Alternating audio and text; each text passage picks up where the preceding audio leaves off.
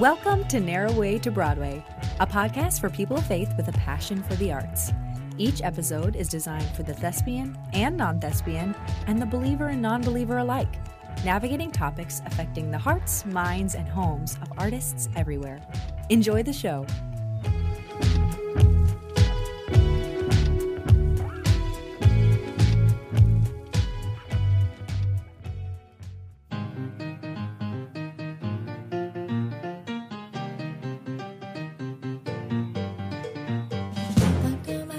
Hello, Narrow Way to Broadway. This is Emma, and I'm so pumped to have my new friend, Kevin Carlock, on the show. So Kevin and I met, we're basically online friends from both being podcasters, and I'll let him tell the story, or I'll let him talk about himself, because I typically give an intro and don't let people, give their own intro. So, okay, say hi to the people, Kevin. Hey.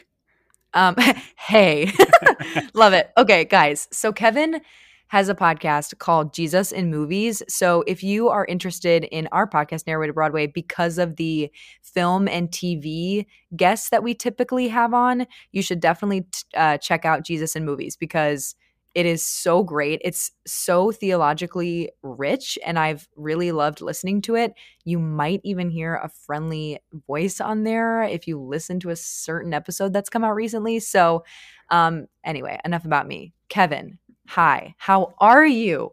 What's up, Nuebue fans? I'm so happy to be here. Thanks for having me. Nuebue. I love that. No Nwebue. Okay, amazing. So, Kevin, I think one reason why we love doing these talkbacks is having people who aren't a part of the theater industry to get up and share with us about biblical themes in these, pieces, which is exactly why we started this kind of episode. So you have sort of an interesting story in that you sort of fell in love with art, or I guess movies, a little bit later than maybe some of us did. So give the people a little bit of a background on that transition. Yeah, so I'm definitely the aforementioned non-thespian, and I went to college to play golf. I went to school at Davidson College in North Carolina. I graduated in 2019, so I'm 25. And it was my sophomore year studying for a macroeconomics exam, and my friends coerced me to watch Harry Potter and the Sorcerer's Stone. And I had avoided summer reading like the plague growing up, trying to play sports all the time. And it rocked my world, Emma. I watched the next 7 movies the next 3 days, and I read all the books that summer. And it was like the first time that I had ever been in love with a story.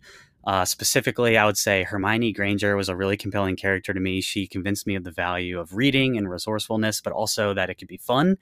And that's props to J.K. Rowling, I guess. And then I think the relationship between Harry and Hermione kind of reminded me of my relationship with God. And so it was just adding kind of nuance to how I saw Christianity and the gospel. And specifically, God as more of a horizontal friend type figure, as opposed to more of omnipotent, sovereign, just, those types of attributes. So Harry Potter, in a weird way, made God feel smaller and more accessible to me, and helped me to feel about the gospel the way I wanted to feel, but didn't. And so that was kind of the floodgates of storytelling. I started taking English classes and hanging out with people who looked and talked and thought very differently than I did. And that was a really cool experience. And so I moved to LA after graduating. I love it. And because you're a screenwriter, so maybe give a little bit of background on, so you made this transition in college from studying something very left brainy to studying English and then wanting to dive into screenwriting. So I know that you do that full time now, but actually maybe give us just a high level after graduating journey for you, because you moved to LA, but you're not in LA anymore. So tell us a little bit about that. Right. So I started asking everybody, how do you get into movies? And I didn't know if I wanted to write or direct or produce or be on the studio side. I was just kind of doing a lot of internet research. But if you know anything about the film industry, it evolves a lot, and it's kind of closed doors. It can be kind of hard to figure out how things work. So a lot of people pointed me to the big agencies, and specifically starting in the mailroom, as sort of a way that you could see how the different facets of the industry interact with each other, and you can meet a lot of people your age, and then you can sort of get this resume gold star without climbing a specific ladder that you don't know you want to climb yet. And so I started at Creative Artists Agency, CAA. They call the office the Death Star. I definitely felt like I was working for the big baddies, but I was I was a minnow. in the Shark Tank, and then it went remote, and so I came back home to Greensboro, North Carolina, and then once it looked like it was going to be a while, down to Charlotte, which I love, and that's where I am now, and worked remotely for them for about a year. But COVID was kind of the nudge to start writing because I had more time than I did when I was in LA.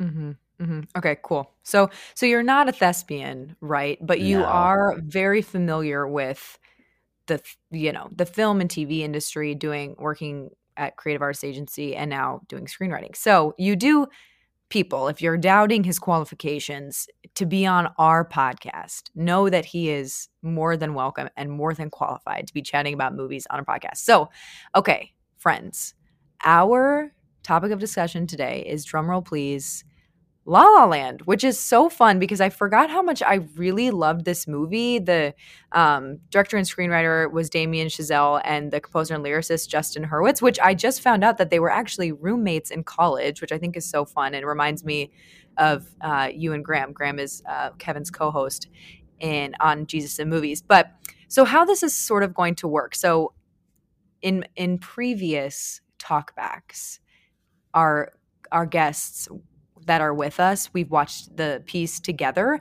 but because I'm in Chicago and Kevin is in Charlotte, we watched La La Land separately, and we're gonna go moment for moment talking about different things. So he hasn't seen my outline, I haven't seen his outline. We honestly could have the same moments. We might have things that we didn't even think about. So this is just gonna be a little bit new way of doing things, but it'll be very fun. So Kevin, I'm gonna let you start us out. Give me a moment. Give me something you want to talk about from this movie. So my first moment is when Mia and Sebastian are having dinner, and it's Mm, kind of a little bit later on, and it's one of those scenes where it starts off positive and arcs towards negative. And so by the end of the scene, Mia and Sebastian are really at odds. But I want to kind of try to go specific here so that it'll be memorable and hone in on this kind of one interaction where Sebastian's kind of doubting, like he's starting to run with the band more of the commercial route instead of his passionate jazz route. And he says, "No one likes jazz, not even you." And Mia comes mhm, back with, "I do like jazz now because of you." And then a little bit later, Mia says, "People will want to go to it," talking about his club, Chicken on a Stick. People will want to go to it because you're passionate about it, and people love what other people are passionate about. You mhm, remind people of what they've forgotten. And so it kind of harkens back to the scene of Mia and Sebastian at the jazz club where Mia has initially said on the studio lot, "I don't really like jazz." And it's mhm, kind of funny how he gets sort of offended and he's sort of like, I think people don't really understand what they're saying when they say they don't like jazz. And he takes her to that club and he gives her this like rousing speech about why it's new every night and it's great and it's artistic. And you feel the passion just like oozing out of him. mhm, And so I guess this kind of reminded me of the gospel. I'm going to kind of affirm and critique, which is something that Graham and I like to do instead of mhm, wholeheartedly condemn or endorse. So um, I guess my affirm is that I think we're probably more effective in ministry or in sharing the gospel, one on one when we're sincere and we're passionate about why the gospel is attractive and life giving. Like if people mhm, can't see why you want what you have, then why should they want it? And kind of my conceptual or like heady verses for this would be 1 Peter 3:15. Maybe you've heard this one, but in your hearts honor Christ the Lord as holy, always being prepared to make a defense to anyone who asks you for the reason for the hope that is in you, yet do mhm, it with gentleness and respect. So we want to be able to like give a reason for why we believe in Jesus. And then the mhm, other one, 2 Corinthians 2:15 through 17, for we are the aroma of Christ to God among those who are being saved and among those who are perishing. It's like the aroma, like the scent, like, when you're around a certain person and you can just sort of like feel that they have like a certain type of love or attitude about them that is distinct. mhm, There's like a call to be kind of like that aroma. And then because as lovers of theater and stories, we believe that like sometimes stories resonate more than facts. I'm going to mhm, try to I'm really trying to make an argument here. I'm going to try to convince you through two instances. One is Jesus' teaching, Luke 2:46 through 47. This is when he gets stuck in the temple when he's a little kid. mhm, Luke writes, after 3 days, they found Jesus in the temple, sitting among the teachers, listening to them and asking questions.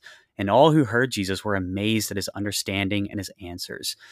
And so it's kind of this amazing picture of like young Jesus is like already like teaching with great authority and it's compelling and it's attractive. And so Mhm. I think that's a cool picture of how this is done well, even though Luke doesn't give us a lot of details. But then maybe Mhm. it feels more like this in actuality. Acts 17:32 to 34. I promise there's a method to the madness of all these verses. So Mhm. this is Paul preaching at the Areopagus in Athens to some of the more highbrow like philosophers and people that would have been more prominent in society. Mhm. Now, when these people heard of the resurrection of the dead, some mocked, but others said, "We'll hear from you about this again." So Paul went out from their midst, but some men joined in him and believed, among whom also were Dionysius the Areopagite and a woman named Damaris and others with him.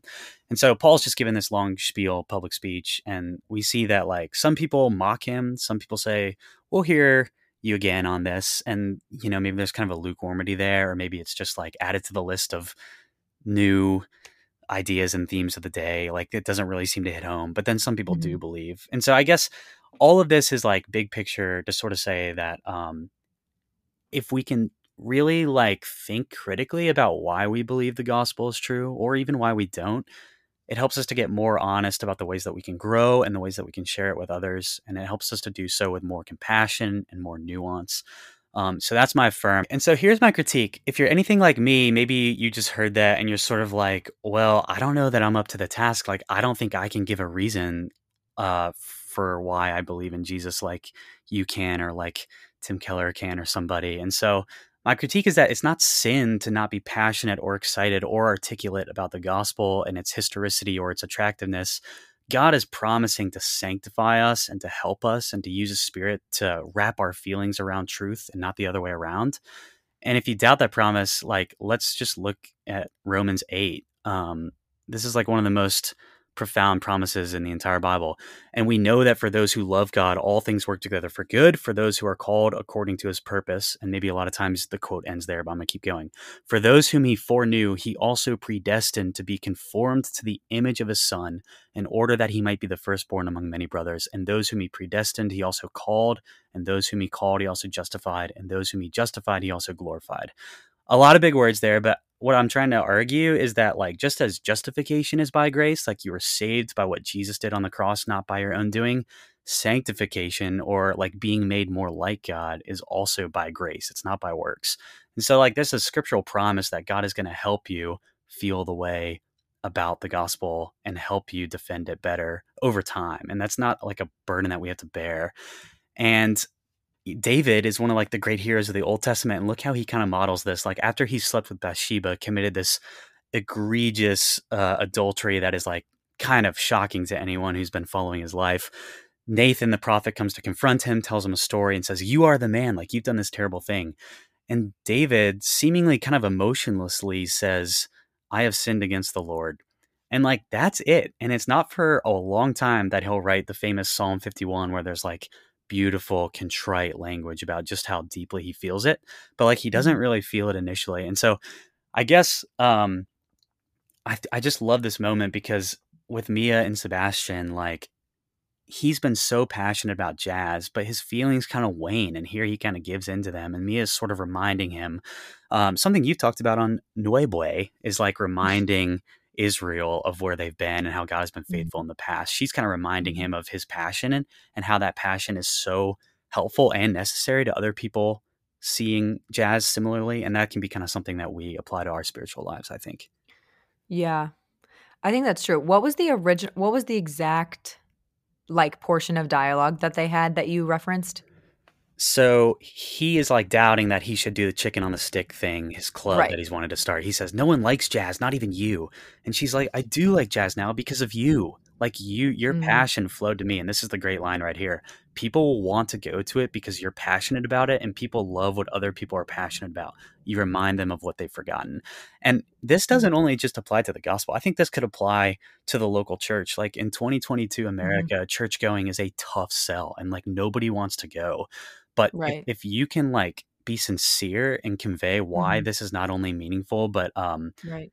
deeply connected to, like, the purpose of our lives and something that God has Mhm. asked of us and the way that he Mhm. promises to grow us, if you can, like, defend why church is important to someone, again, with gentleness and patience, like, that passion can really flow into someone else, and it can have a big Right. difference on them. Right. Or just embody it. I think that what that conversation epitomizes in a lot of ways is this tension between the like tradition and the appeal of something in its historical context, and then how that, context ages. And I think that that reminds me of the moment too, which is interesting because this is one that I had written down, is like, so there's a moment where, what's the guy's name? Keith.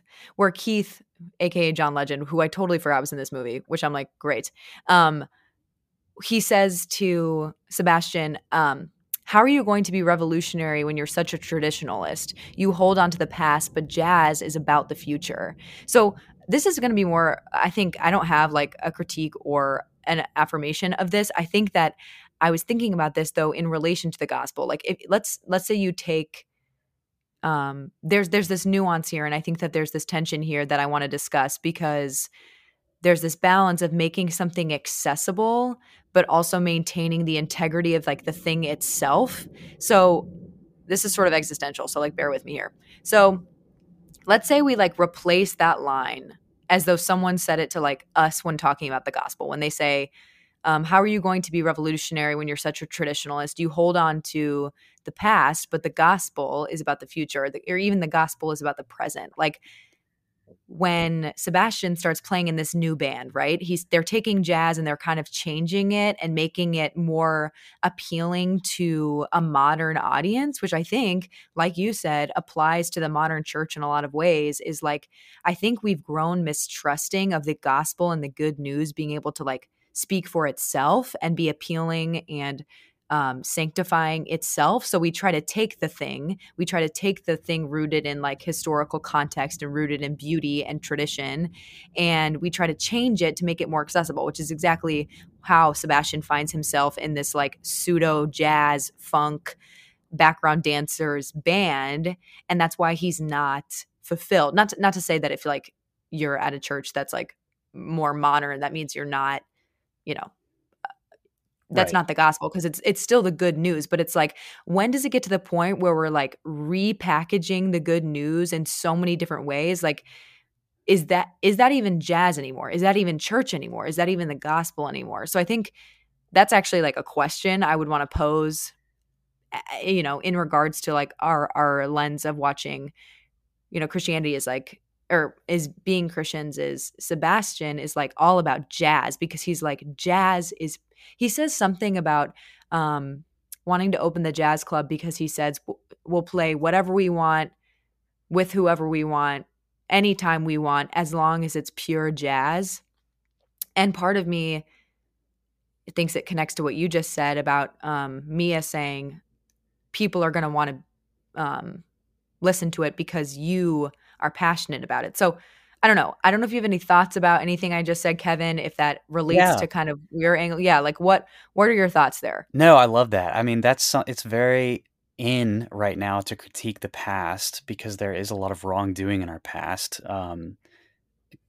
Broadly speaking, like, Mhm, and politics have been all about that lately. And so we kind of are mhm, living in this like post Christian era where we're sort of trying to kind of deconstruct everything. And so I guess where I get nervous is when we feel like we have to do the Jesus and like we feel like we have to dress something up to make it attractive. And like C.S. Lewis kind of famously said, like, I would no sooner defend the Bible than I would defend a roaring lion. And the same is mhm, really true of Jesus. Like, he doesn't need to be buttered up or beaten around like this. The Spirit is going to work, and so is the church, because God has promised that it will. yeah. And yeah, there certainly is a huge spectrum question there of like how much should the church try to change to reach people versus how much do we just let the Bible and the way that we've done things kind of speak for themselves. So Mhm, I don't really right. have big answers there. I think that's a huge conversation. Right. Well, and I think it's one of those things of, do we change as the church, like you just said, how much do we change to reach people versus allow the church to be the means through which people change because of the truth of just the gospel, just plain and simple, plain, like he says, like pure gospel. Um, so that's just like something I've been wondering recently, and I think that added to it, because it's like jazz. When you think about jazz, you think about like of course a certain like chord progression. There's jazz chords in music. There's jazz composers. There's modern jazz composers. It is not stuck in, the jazz age, just like the good news of Jesus isn't stuck in, you know, AD time, like where Jesus has just died and it's the early church in Acts. But how do we interact with something that kind of by definition represents a contextual like thing that still applies to us, but is it jazz anymore? Is it the gospel anymore when it's like modern jazz or the modern gospel? I don't know. I actually don't know. So that's kind of one thing. I guess that's one of the moments that I wanted to talk about too was, yeah, like what makes something pure jazz or what makes something the simple gospel?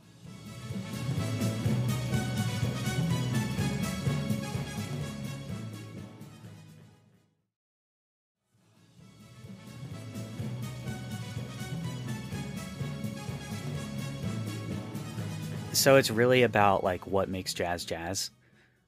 Yeah, it's like what makes jazz jazz or what makes gospel the gospel? And like when Sebastian took like was this a jazz band? Like I don't know. I don't know. I also don't know if that's like too existential of a question, but I just kept thinking about him saying as long as it's pure jazz and then he finds himself compromising the purity of jazz through like something that's not necessarily untrue or um bad, but it's just not what he set out to do, I suppose.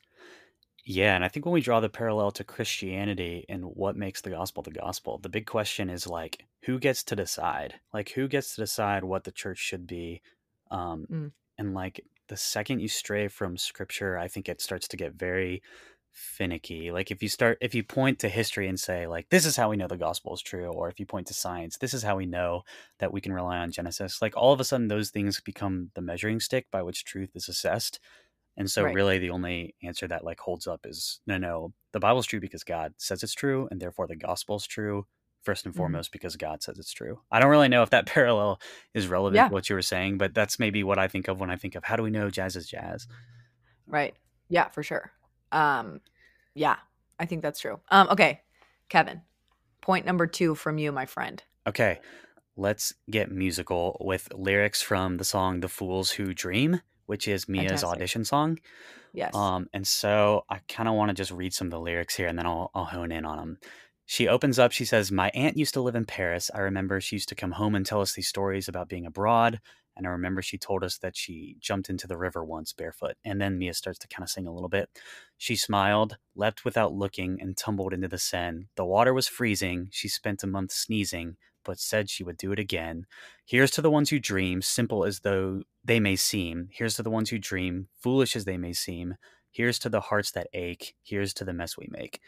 And so I kind of want to like zoom in on the pain and the payoff of that first verse. "Leapt without Mhm. looking, tumbled into the Seine. The water was freezing. She spent a month sneezing, but said she'd do it again." I think that really hit home for me, not just because of professionally what I'm trying to do, which feels a little bit like one in a million, but just being a Christian, I think it feels like this kind of persecution inducing, like suffering inviting life, but you would do it again. Mhm. Here's some scripture. So again, I'm going to split between conceptual and then story. So the conceptual, starting you with Matthew 10:16 to 22. This is a pretty long passage where Jesus is basically saying like, if you're going to follow me, it's going to be tough. "Behold, Mhm. I'm sending you out as sheep into the midst of wolves. So be wise as serpents and innocent as doves. Beware of men, for they will deliver you over to the courts and flog you in their synagogues. And you will be dragged before governors and kings for my sake, to bear witness before them and the Gentiles. When they deliver you over, don't be anxious how you're going to speak or what you're going to say, for you are to say what will be given to you in that hour. For it's not you who speak, but the Spirit of your Father speaking through you. Brother will deliver brother over to death, and the father his child, and children will rise against parents and have them put to death. And you will be hated by all for my name's sake, but the one who endures to the end will be saved." So I know that was long, and then maybe this is a more summarizing point of that. 5 chapters earlier in Matthew, from the Sermon on the Mount, the Beatitudes, verses 11 and 12. Blessed are you when others revile you and persecute you and utter all kinds of evil against you falsely on my account. Rejoice and be glad, for your reward is great in heaven, for so they persecuted the prophets who were before you.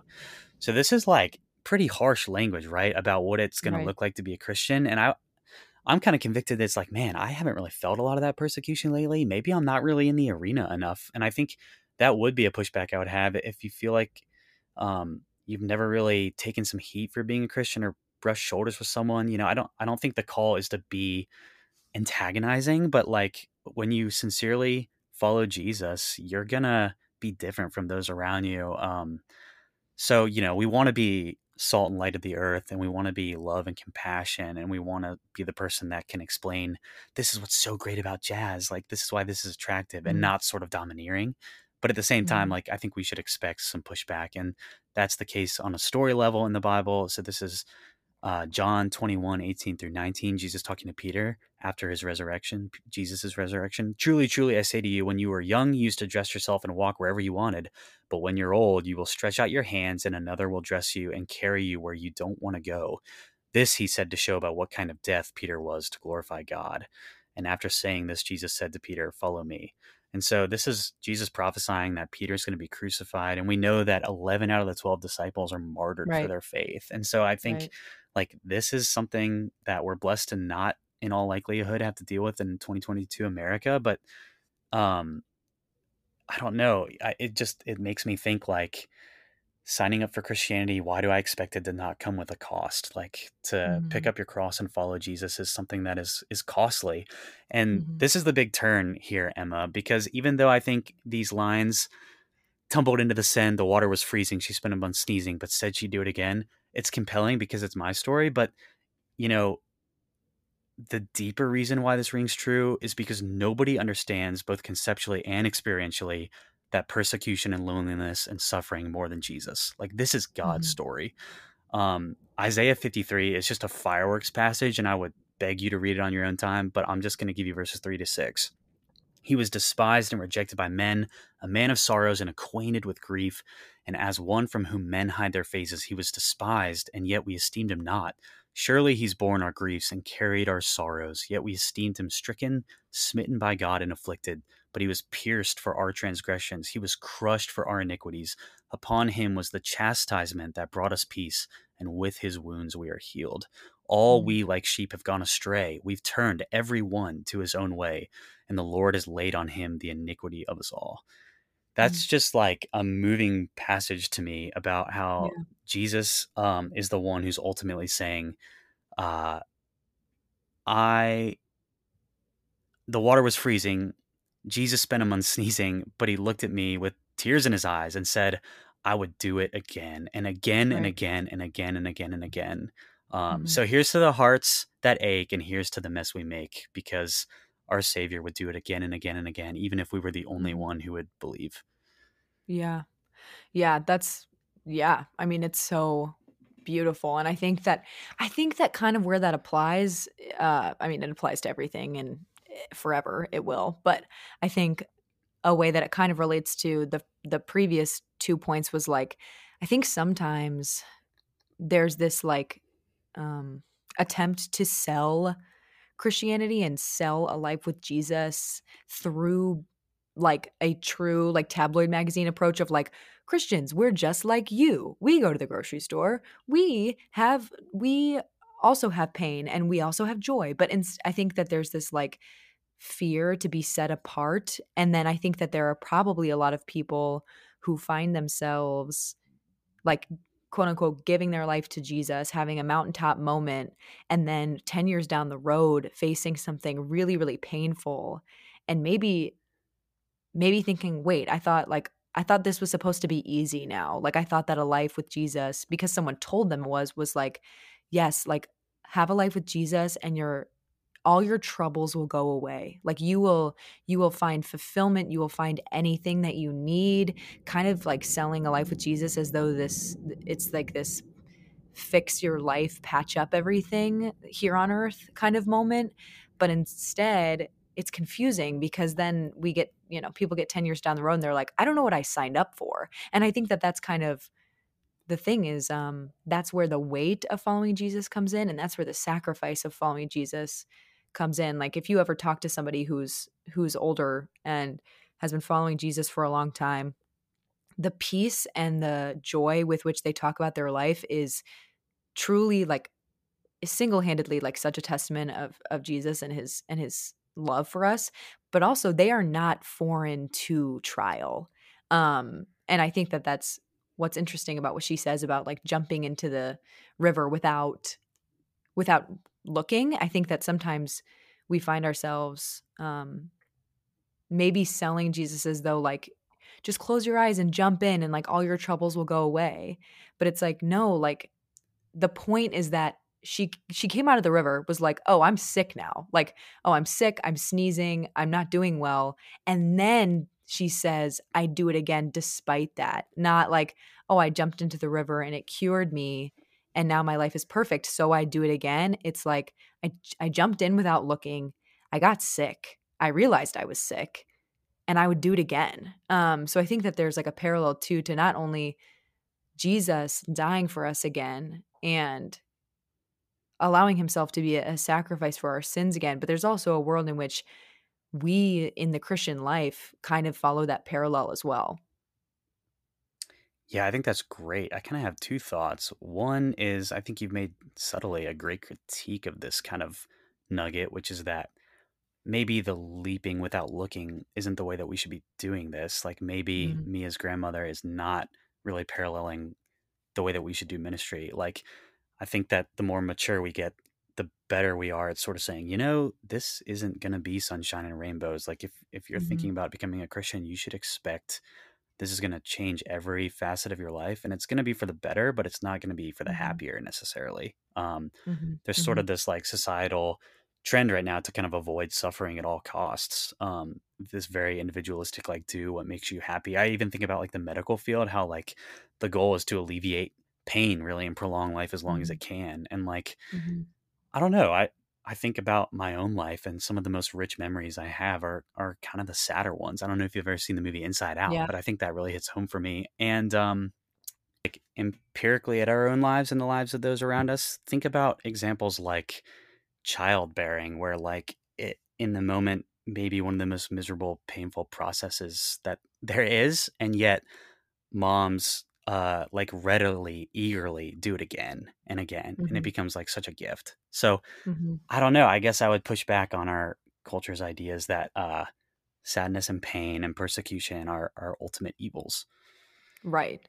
Yes. Yes. Right. I mean, Jesus was literally called the suffering servant. We just heard you recite so much scripture that attests to the life that Jesus was. I think what's scary, and I don't know if you've experienced this at all, Kevin, but I'm sure you have walking with God, but it is a scary prayer to pray like, God, make me more like your son and make me more like Jesus, because that's what that's essentially l- learning to be more like Jesus often is accompanied by a lot of suffering. Like I have so many memories where, and it sounds cliche, but I think that the older I get, the more these like cliche things that wise Christians who are older than me once said to me start to feel much more true, which is one of them being the most like painful moments of your life will be the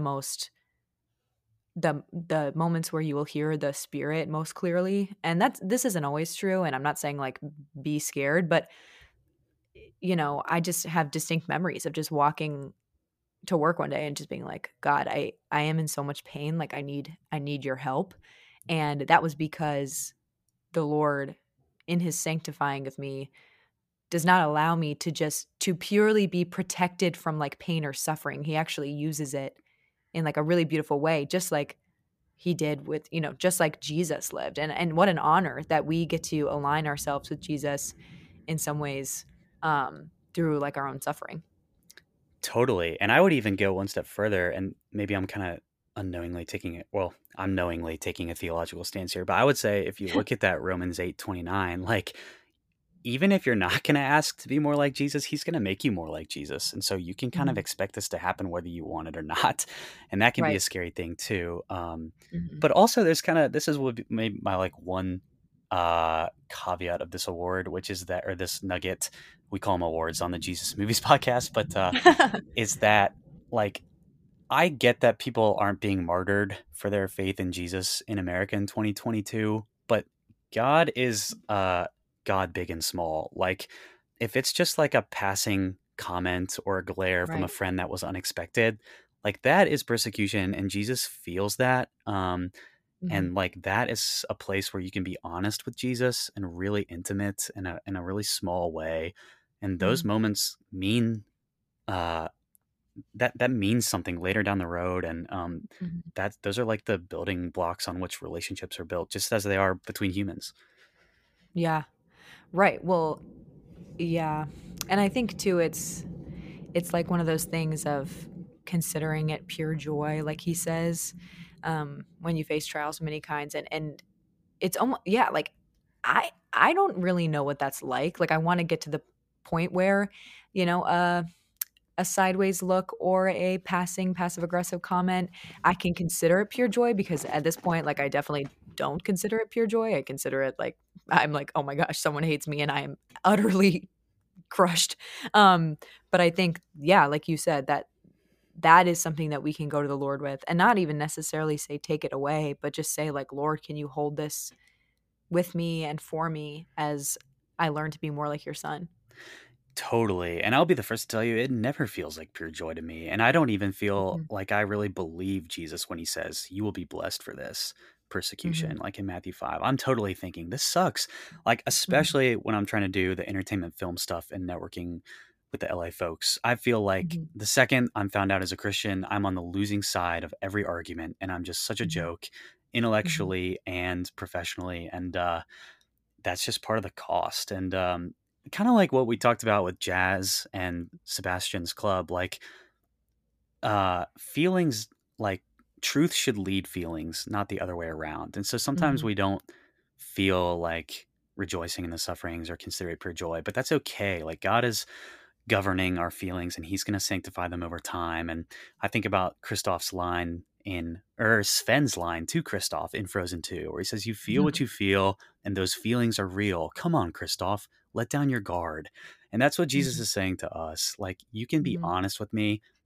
If being a Christian feels costly for your job or for your friends or for your family, whether it's a level 10 martyrdom or level 1, just a passing look from someone at the office, like you feel what you feel and those feelings are real and Jesus cares about every inch of them. Yeah, totally. That's so true. Okay. Give me nugget number 2 because I'm talking way too much and I really want to hear what you have to say. No, no, no, you're good. This is my nugget number 2. And this again is gonna include some questions. So, okay. So this is the part where Sebastian and Mia are walking. They've like kind of just started dating. It's like fun, fun. They come across a scene being filmed, like very romantic LA moment. Um, and they're talking about jazz, and Sebastian is talking about this old jazz club that he was like heartbroken because it was converted to a samba tapas place, very sad.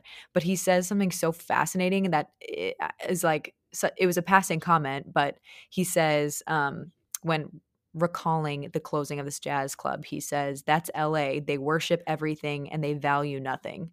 Um, and I actually have chills saying that out loud, because I'm like, is this our world now? And I was doing some research, because I was like, they worship everything and value nothing. What does that actually mean? And I found this article on the Gospel Coalition that's it's written by a guy named Justin Taylor, and it's called Six Definitions of Worship. And the first one, he took Harold Best's definition, and it says, it defines worship most broadly, reminding us that there's a commonality to all aspects of worship, whether the objects be worthy of our worship or not. And he says, worship is the continuous outpouring of all that I am, all that I do, and all that I can ever become in light of a chosen or choosing God. So I guess in that sense, it would basically be saying that's LA. They worship everything. So they give themselves to everything. They give themselves, or they are required to give themselves everything, but they actually value or cherish nothing. And gosh, I just thought that was so interesting because I think that we're seeing that that's true. And I don't want to say like I don't want to be that person that's like nothing is sacred anymore, but like I kind of am finding that that is true. Like we whether it's like mm, the overexposure or like abundance of interfacing with anything anymore, like nothing can be special or nothing can be sacred or set apart, which I think is a really crafty way that the enemy has worked in our world and in our culture. And so, okay, so basically, my question for you, Kevin, is well, first of all, if you have any thoughts, if you know if that stuck out to you as well, and then like what is the difference between worshiping something and valuing something, and in that sense is what comes first, the chicken or the egg? Like, do we worship something because we value it, or do we value it because we worship it? I think that Sebastian is making a certain argument here, but I'd like to hear your thoughts. Yeah, I think it's a phenomenal question. Three things, if I can remember them all before I answer. One is OMG. I almost picked that exact same moment. That's Ha crazy. ha ha. The spirit was working that we didn't. Because it wouldn't have been working if we had picked the same one. Like God would have been less sovereign had we picked the same Right. nugget. Two, love the Gospel Coalition and love that you went there for advice. Mhm, mhm, Three, um, I think that's one of those moments in the movie where it's kind of like how I read the Old Testament, where I'm reading about the Israelites having just been delivered by Moses and they're now out of Pharaoh's clutches. And then they're literally like 1 week into the desert and they're like, it was better back in Egypt. What are we doing here? And you're just like, are you kidding me, Israelites? Like, God just did everything. Moses just put the team on his back for you. And you're mhm. like, I would never do that. But then it's like, we totally are the Israelites. At every turn, we make the same mistakes they do, total Yeah. depravity. And I think that's how I see the Sebastian. I'm like, he and I, like, we look at the LA people and we're like, oh, they worship everything and value nothing. Couldn't be me, wouldn't be me. But I totally do this. Like Tim Keller, if you've ever read Counterfeit Gods, he calls our hearts idol factories. Like humans were Right. made to worship. Like we are so good at making things ultimate that could never bear the weight of it. Big things and small Yeah. things, relationships and video games and morning cups of coffee or Instagram checks or whatever it is. Mhm. As far as the difference between worship and valuing, I don't know. I mean, like you said, it all depends on your definitions of the terms. Right. Uh, it's it's weird because like the movie sets you up to really want to choose valuing over worship, but just my initial instinct is like worshiping is such a uh, God glorifying idea and term throughout the Bible and something that I want to be Mhm. doing, and Mhm. broadening my definition of what includes worship. But Right. maybe the sentiment from Sebastian is that worship is a little bit more of a passing, fleeting emotion that can be there Mm. one day and gone the next, whereas values are a little bit more foundational and slower to change. I mean, what do you think? I Right. don't know. Yeah. I think I would say that in his case, like they worship things of like they'll give themselves to something, but I just actually looked up the definition of value, LOL. And Merriam-Webster defines it as the regard that something is held to deserve the importance, worth, or usefulness of something. So I think he's saying if we use these two definitions as they give themselves to anything, but don't regard that thing as being useful or worth anything. So I think it's the quickness and the pervertedness, not pervertedness, I guess, but like the quickness with which we will give ourselves to away to something, even though or because we don't value anything.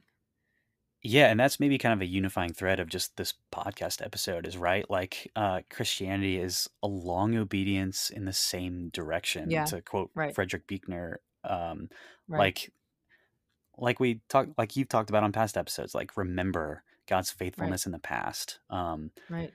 Right. That's maybe the difference between valuing and worshiping there. And again, it's Mhm. like it's very easy for me on the podcast with you to sound like I don't do these things, but the reality is like as soon as we hang up, I'm going to go right back to my life and I'm going to make idols out of things that never deserve to be and Right. never could be, and I'm going to reject and rebel against God. And Mhm. so, Mhm. yeah, I don't know. Like that's why, with our hearts being so shifty and culture being so shifty, to go back to the Mhm. local church, like we need to have a feeding trough in our lives that we can go to Mhm. hear scripture read aloud over us and to lock arms with Mhm. other believers, no matter how we're feeling about it, and to sort of Yeah. proclaim truth. And, you know, sometimes you feel it and sometimes you don't, but that's okay. That's why we go to church, because we don't want to go. Yeah, It's kind of right. an oxymoron or a paradox. Right. Right. Because if we just did, well, no, that's a redundant point. I was just gonna say that kind of goes back to your most recent point was I think we do that with feelings sometimes, like we worship them but don't value them. And if we and that's why most people I don't know. I don't know if this is a generalization, but I think that that's a reason why a lot of people maybe don't have themselves or find themselves in a church body because who actually every morning wakes up on Sunday morning and is like, "I'm stoked to be up early. I'm stoked to go serve at my body." Like, I don't know. Like, I don't really know, but the point is not that we feel stoked about it every time. The point is that we're called to it and it's obedience.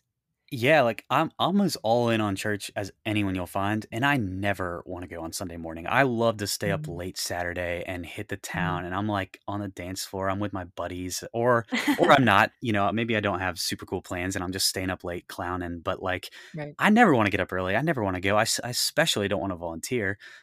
Mhm. But yeah, like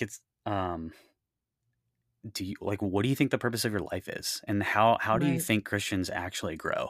Is this something that Right. you can kind of DIY, or is this something that no, maybe there is some expertise that you can learn from? Maybe there's something about shepherding that's valuable. Maybe you can't take, Mhm. I don't know, the Lord's Supper on your own in a meaningful Mhm. or scriptural way. So Mhm. yeah, and the reason I'm like so passionate about this, like Sebastian and jazz, is because my pastor is passionate about it and it's flowed to me. So I'm kind of living out my Mhm. nugget here, and Right. hoping to live it out with other people too, because I just Yeah. you know, I'm not any better or more enlightened than anyone for wanting to go to church, but like I'm just thankful that uh in a year where basically nothing feels like it's going my way in life, like the Mhm. church has been Mhm. such a gift, such an unmerited gift, and Yeah. it's God's like promised deliverance and means of growth for us. So I don't know, Yeah. I'm really excited about it, and like could talk about it forever.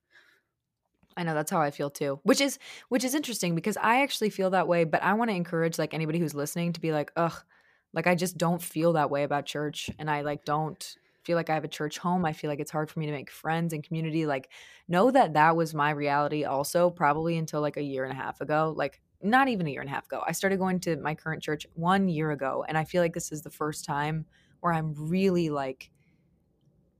really seeing the fruit of a church body because I'm actually like it's twofold because like I believe that the church that I go to now is filled with some of the most incredible God-fearing people on the planet and also because I decided to like stop making excuses for myself and really get in it and we harp on this all the time in on the podcast but I honestly think that if I were to recommend one thing for anybody vocationally, spiritually, emotionally, in any way, I would just be like, try your best to find a church body that you can be a part of. It's Oh it's man, Emma, of infinite value. you just made my heart like so full with that comment, because I think something Graham and I really wrestle with on our podcast is, are we unintentionally, or maybe sneaky even intentionally, setting ourselves up as like an alternative to the church? I don't think anyone is Mhm. listening to Jesus and movies instead of going to church, but we're Right, just trying to be keenly aware of the fact that like everybody thinks that they can do this individualistic Christianity thing where they just listen to their favorite pastor, their favorite sermon, or their favorite right, podcast. And so, right. like, Graham and I have really been like, you know, should we even keep this podcast going? And I wonder if Mhm, Nueble has a similar question of like, is mhm. it possible that we're setting ourselves up as an alternative to the church? And the hope is that we can be additive and that we can Right, point people right, to it like a taco truck saying, hey, if you liked this, there's like actually a greater place where you can get 10 times the food for free with a lot of other right. people.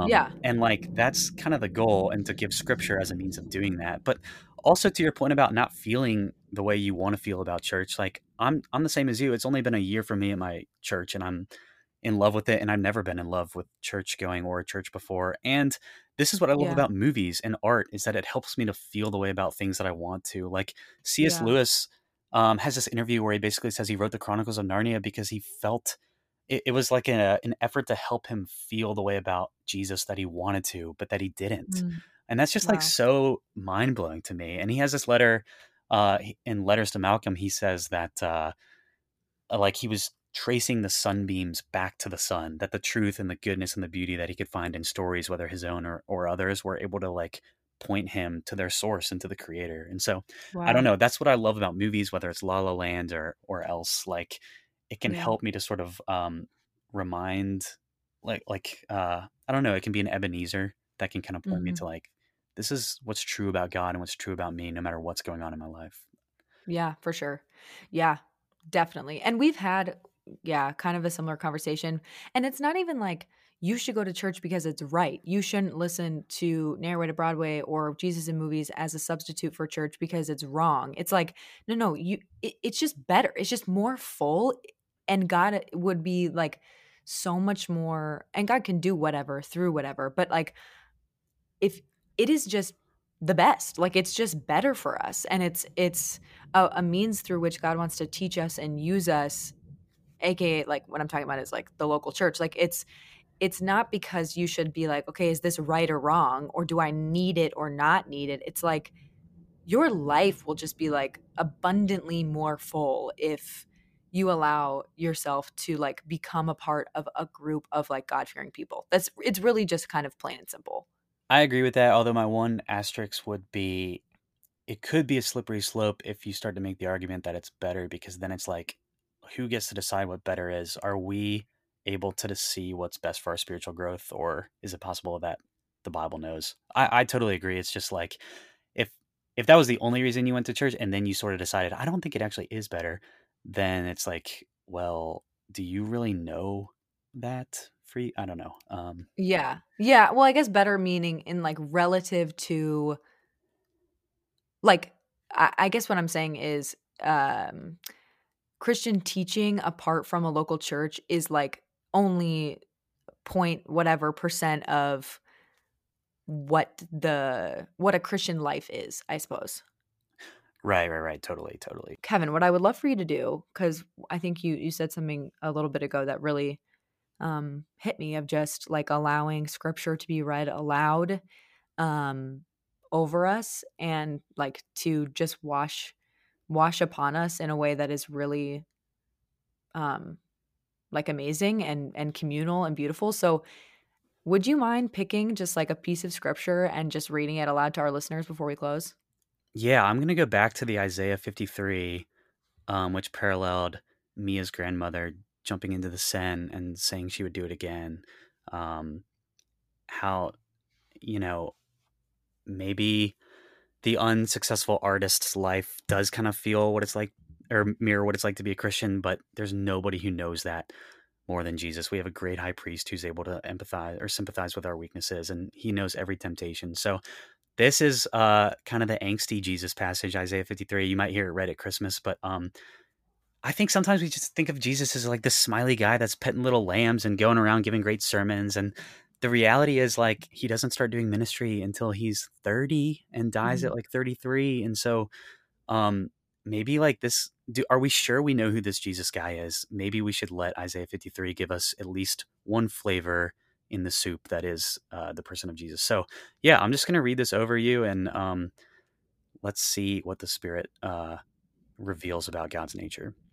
Who has believed what he's heard from us, and to whom has the arm of the Lord been revealed? For he grew up before him like a young plant, and like a root out of dry ground.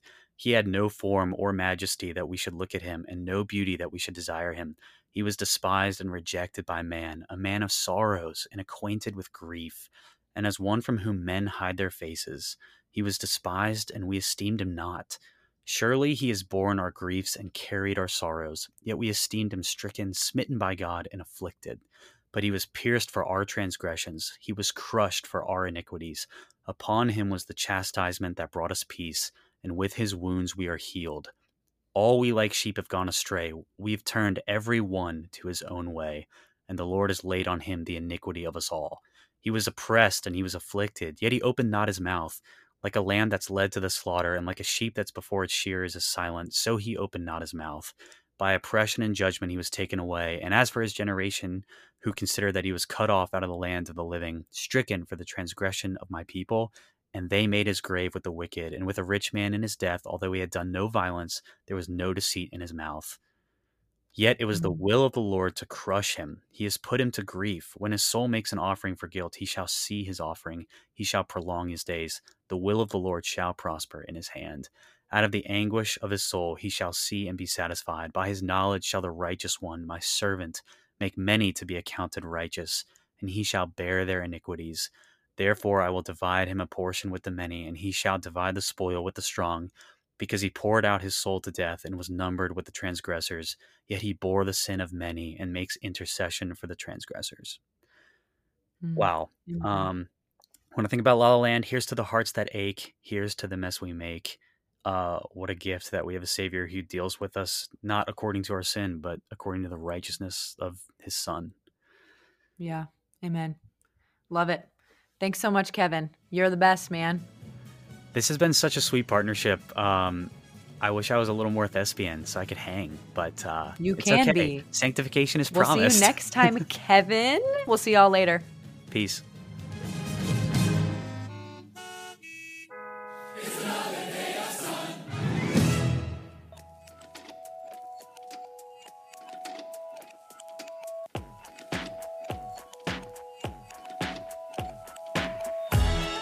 Thanks so much for listening to this week's episode of the Narrow Way to Broadway podcast.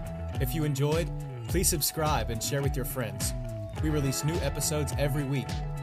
If you want to keep up with what we've got going on, head over to Instagram and follow us at InWayBway. We'll see you next time.